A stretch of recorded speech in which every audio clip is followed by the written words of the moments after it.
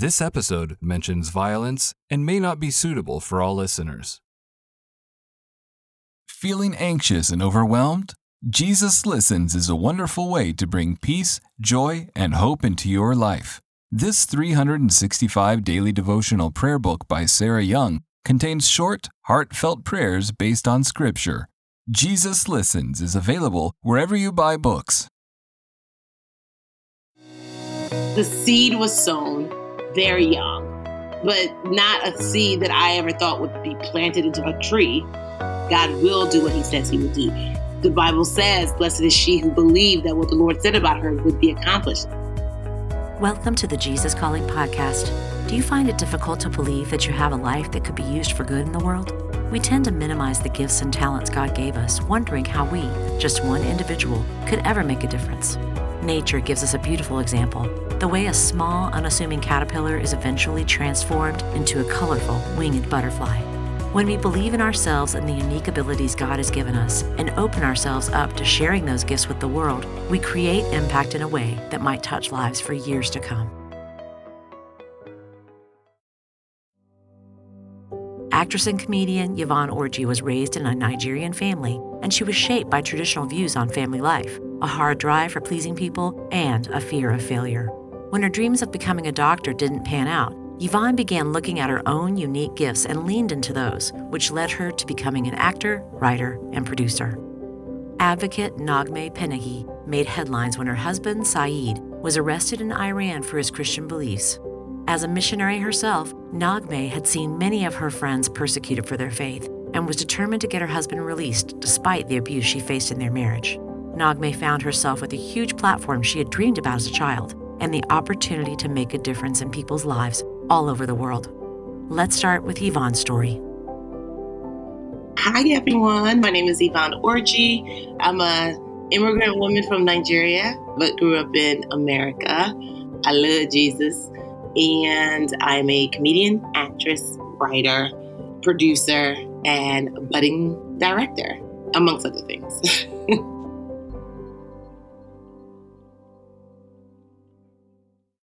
Nigerian culture is very male-dominated, as a lot of other cultures, even American. But there's a specific emphasis on like what a woman can do and how a woman should be raised. And, she should be demure and cook and be subservient and all that. And I was not at all that. When my mom would try to get me to cook, I'm like, okay, well, are the boys also going to help out? Because I see them outside playing, super soakers. And I was like, guess who's also not going to be in the kitchen? Me. So I would always kind of just question things. And it was always like, please, Yvonne, a woman should be seen and not heard. And I didn't love it. When my father would be holding court and it would be him and all his friends. And, they're outside either at the Suya Lounge or the Polo Club and they're just laughing. And I would sit on his lap and I wanted to engage with the men in that way. Because, women weren't invited. And even my dad would be like, you're enjoying senior jokes. Why are you here? But I was just like, I want to hold court. I didn't know that I wanted to be a comedian. I just wanted to be center of attention, that thing that I wasn't allowed to do because that was such a man thing to do. I was the outlier. And whenever people would say oh, you're a pioneer, you're a trailblazer, you're ahead of your time, I think they mean it as a compliment, but it's actually triggering for me because it just emphasizes how lonely the process is. All of those people are often misunderstood. All of those people are often demonized. All of those people are often isolated. So there is a version of me that still carries that high bar of achievement and performance. But at the same time, I've learned in the last year or two to give myself grace.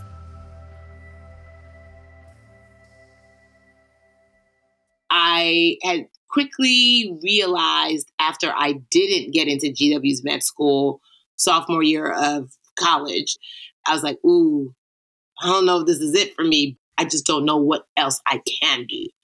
So I entered the Miss Nigeria in America pageant 2 weeks before. They come back and they say, what's your talent? I was like, oh man, I don't have one. Like my talents are getting straight A's, but I can't perform that on stage. And so they're like, well, so sorry. Everyone who competes needs to have a talent. I go to praying. I'm like, hey, Jesus, what's up? Me again. So I need help. They tell me this is where you come in. I need a miracle. Because I got nothing. It's 2 weeks. And I hear do comedy. And being as though I'm the one that came to him for advice, I was like, could it be that God sees something in me that I don't even yet see in myself? And so I spent the next 2 weeks walking around my house, being inspired. Like, what is it that I find funny having this duality of being both Nigerian and American? And to my surprise, I get enough material for a 5-minute set. I perform it, people laugh, and I'm like astounded, right? A couple months later, I apply for the funniest college student competition. I end up, same material, because all I have is 5 minutes. I win for GW. And part of winning is you get to perform at the DC Improv. So it's me and 15 other comics. I'm the only girl.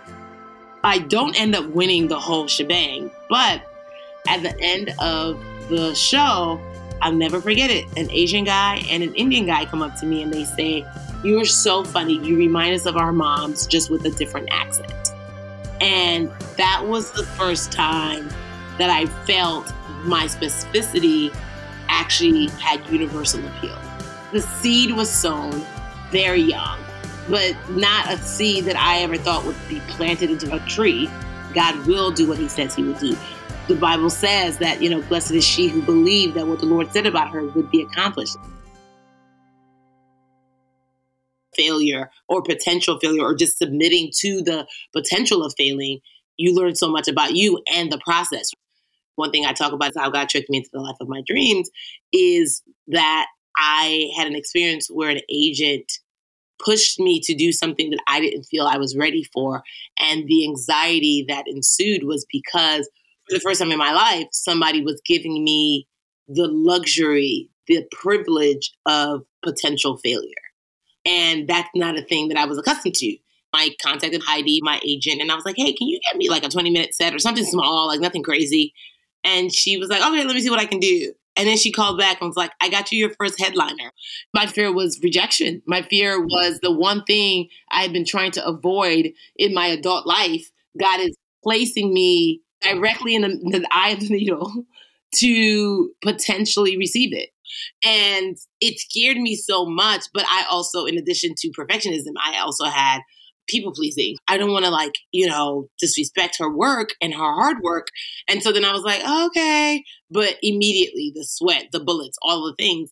And then in my mind, I was like, how does this get sabotaged? I was like, oh, you know what? They won't sell enough tickets and thus they will have to cancel the show. They sold out in like a matter of days. Like food poisoning, fear is one of those things where it's like, if you push past it, you might throw up, you might move about. It doesn't feel good in the moment because you are not on the other side of it to see what if God has something, but then you do it and you overcome it. And now it's like you can't see yourself without it. To learn more about Yvonne, check out her book, Bamboozled by Jesus, from your favorite retailer. Stay tuned to Naghmeh Panahi's story after a brief message. Motherhood. It's a journey like no other, teeming with love, unparalleled dedication, and moments that pierce the very essence of your soul. It's a trek that demands to be celebrated, lauded, and embraced in its entirety. Celebrate the moms in your life this Mother's Day with 2 beautiful gift books, Jesus Calling for Moms by Sarah Young and Grace for the Moment for Moms by Max Lucado. These heartfelt devotionals will remind the moms in your life just how special they are. Jesus Calling for Moms and Grace for the Moment for Moms are available now where all books are sold. During times of transition and unknown next steps, it's more important than ever to cling to the promises of God and to tune your ear to what Jesus has to say. Jesus Calling for Graduates is an encouraging compilation of 150 devotions from Sarah Young's brand. Grads will find topics such as discerning God's will, self-worth, trust, support, and much more. Jesus Calling for Graduates is perfect for both high school and college graduates as they embark on the next chapter. Look for our special custom edition of Jesus Calling for Graduates, available exclusively at faithgateway.com.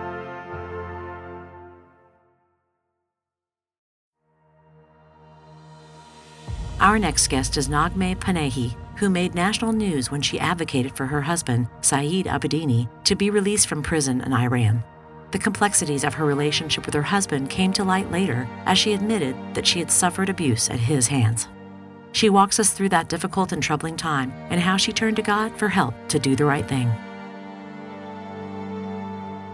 My name is Naghmeh Abedini Panahi. A lot of people knew of me as Naghmeh Abedini when I was advocating for my husband, Saeed Abedini.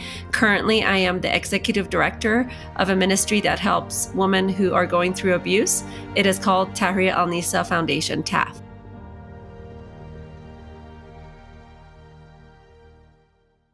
I grew up in a very strong Muslim family. 2 years after I was born in 1979, the Islamic Revolution happened in Iran. That means, Iran had already been a Muslim country for 1400 years, but in 1979, it became an Islamic republic, which meant Islam became the law of the land. When I was 3 in 1980, Iran entered an 8-year war with Iraq. So all I really remember from my childhood was a lot of chaos and bombs and tires burning, whether it was for the revolution or soon after the war. I could hear bombs and missiles, seeing a lot of my friends from school dying, seeing them in the rubble, and hearing the sirens. And, at an early age, seeing a lot of death and war really made me and my twin brother, we were really questioning about who God was. And that's where our journey of trying to wrap our minds around God and suffering and war and death really started when we were really young. We came to the US when I was 9 years old, and I remember going to school. One of the most confusing things to me or interesting things to me was when I was in elementary school, they said, "What do you want to be when you grow up?" Which is a normal thing that children say to each other. And I remember thinking, wow, I've never thought about this. Growing up in war and revolution, you don't really think about growing up. When we came to America, we were still Muslim. Within a few weeks or few months, I don't know exactly how long of us coming to America, my brother, who is, I had seen his emotions through the war and through all the chaos. He didn't cry very much, but he came to me crying and said, "Naghmeh, I found the God we've been looking for. His name is Jesus." And I was really shocked by his emotion. I was really shaken. And I said, "What are you talking about? Who's Jesus?" And he said, "I had a vision. I saw Jesus, and we need to know who this Jesus is, and we need to follow him." And that is what put us on a journey of becoming followers of Christ at 9. Someone gave us a Bible. The person that shared about who Jesus was, we were running around our neighborhood asking people who Jesus was, and someone told us, and they baptized us in the swimming pool in that townhouse. I had left Iran as a Muslim. I went back in my 20s as a Christian. My prayer was, "God, I want to see nations get saved, especially those in the Middle East, especially the Muslim nation, especially Iran, the country I was born in." There was a lot of stories coming out of Iran of people getting martyred for their faith, that they were being killed. Some people that I knew were actually found dead because of their Christian faith, because of the threats they had on their life. Almost everyone in our church at some point was either detained or arrested or in prison. Some people that were close to me were tortured and going through solitary confinement and all of that. I got to see the plight of the persecuted church for the first time, and the fear of gathering in homes just to pray together, just to worship together, just to read the Bible together, the fear of being caught with a Bible, it carries the death penalty. And I couldn't wrap my mind around it. And I think that was the seed, that the blood of the martyrs is a seed of the church. I think that's what started the revival, because Iran had been Muslim for 1400 years with no revival.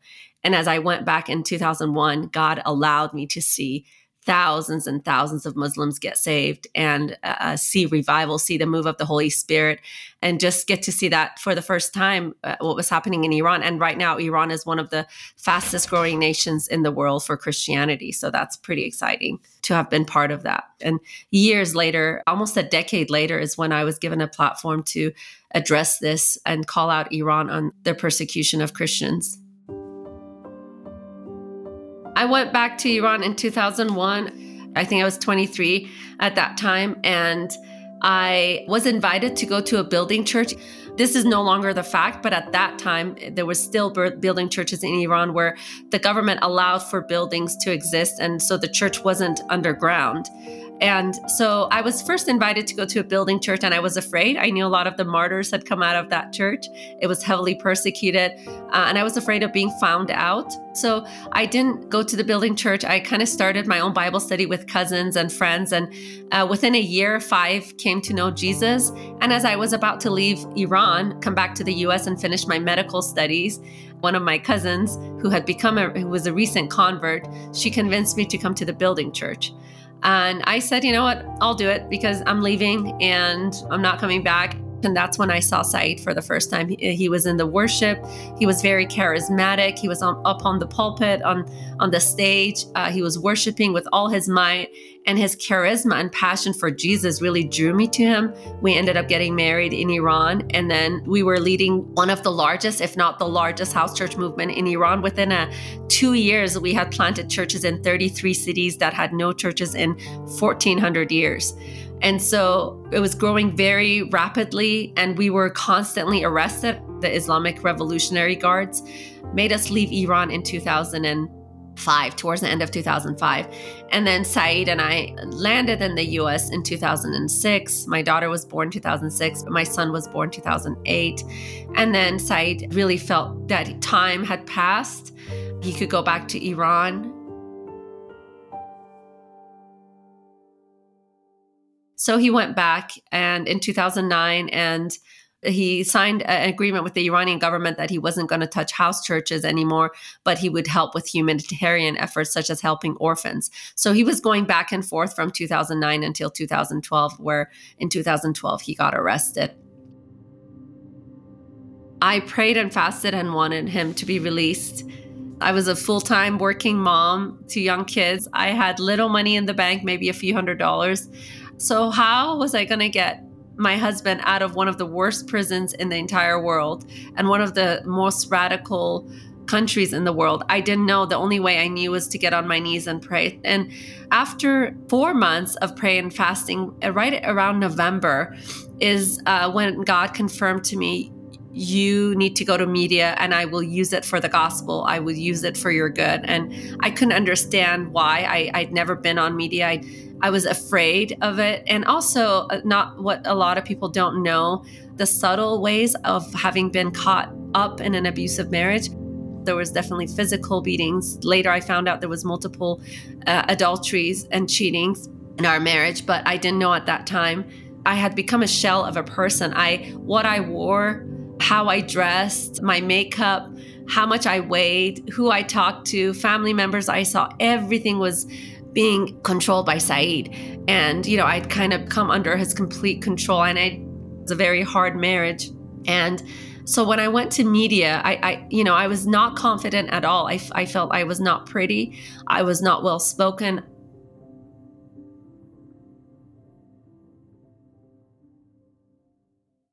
I remember my first media interview, I stepped out in faith, and I felt God telling me to do that. As I was reading his word and I was praying, God was encouraging me and building up my confidence to step out.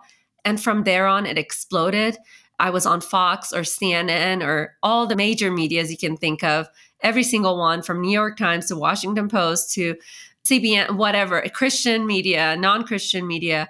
And that led to the open doors of meeting with Presidents Trump and Obama. As a 9-year-old, all I prayed was that God give me the nations. And I was one day, soon after Saeed's arrest, maybe not even a year, I was at the United Nations in Geneva, looking at the UN president. Next to him was the secretary, and all around was all these ambassadors. And above me was this glass circle of all the interpreters. As I shared about Jesus, as I shared about Said is in prison because he believes that Jesus Christ came to this earth, died for our sins. And as I gave the full gospel, I became very emotional because I remember that prayer as a 9-year-old. And here were all these nations hearing the gospel in their own language. And so that was pretty emotional. I got to be a voice for the persecuted church, the people I had seen get arrested and beaten and killed. And because they simply followed Jesus, I got to advocate for them and be a voice for them. And that was encouraging. Something else that was happening in the midst of all of this that I didn't know, but God knew, was that God was setting me free.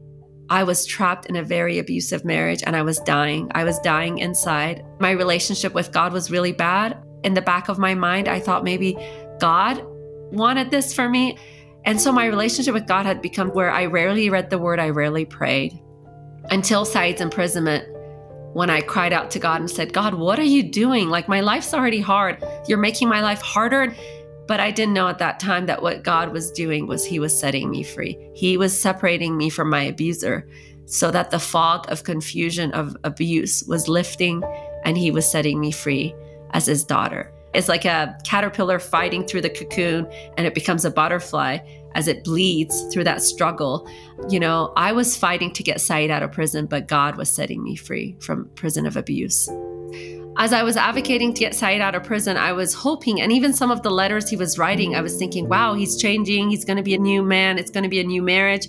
I'm going to go around the world and tell people, hey, if you love your husband enough, if you lay down your life enough, you can save your marriage. And God didn't let me do that. My husband came out. He was supposed to be there 8 years. I got him out after 3.5 by help of God, by grace of God. But he divorced me.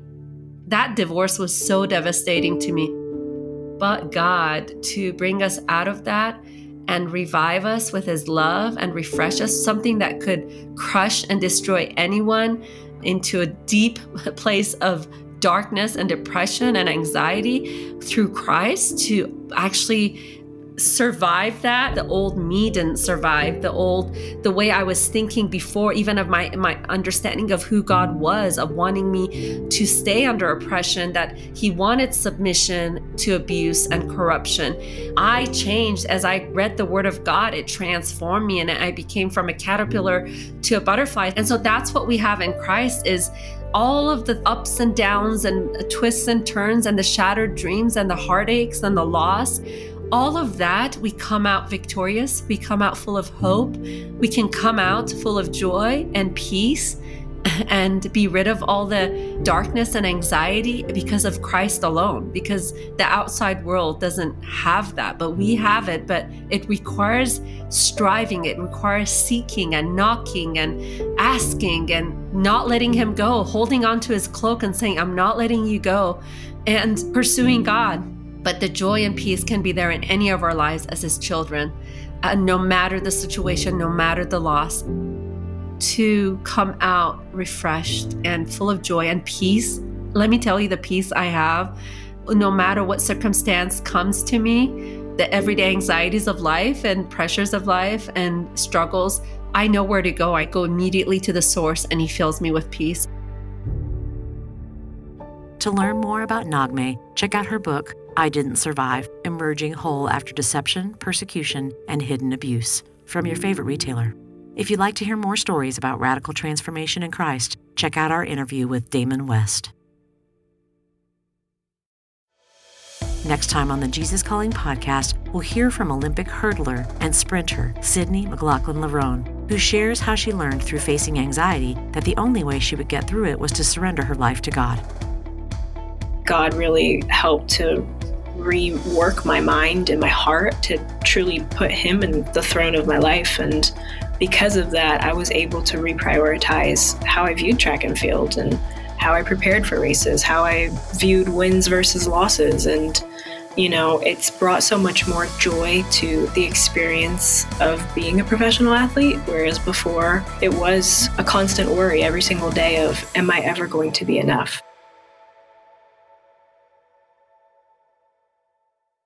Thanks for listening to the Jesus Calling podcast. Every week, we'll bring you stories from people who share their journeys of faith and how prayer and a relationship with God transformed their lives. Be sure to follow us on Apple Music, Spotify, iHeart, or wherever you listen to podcasts. And leave us a review so others can be inspired weekly by these stories of faith. Finally, you can find encouragement, resources, and more on the Jesus Calling website at jesuscalling.com.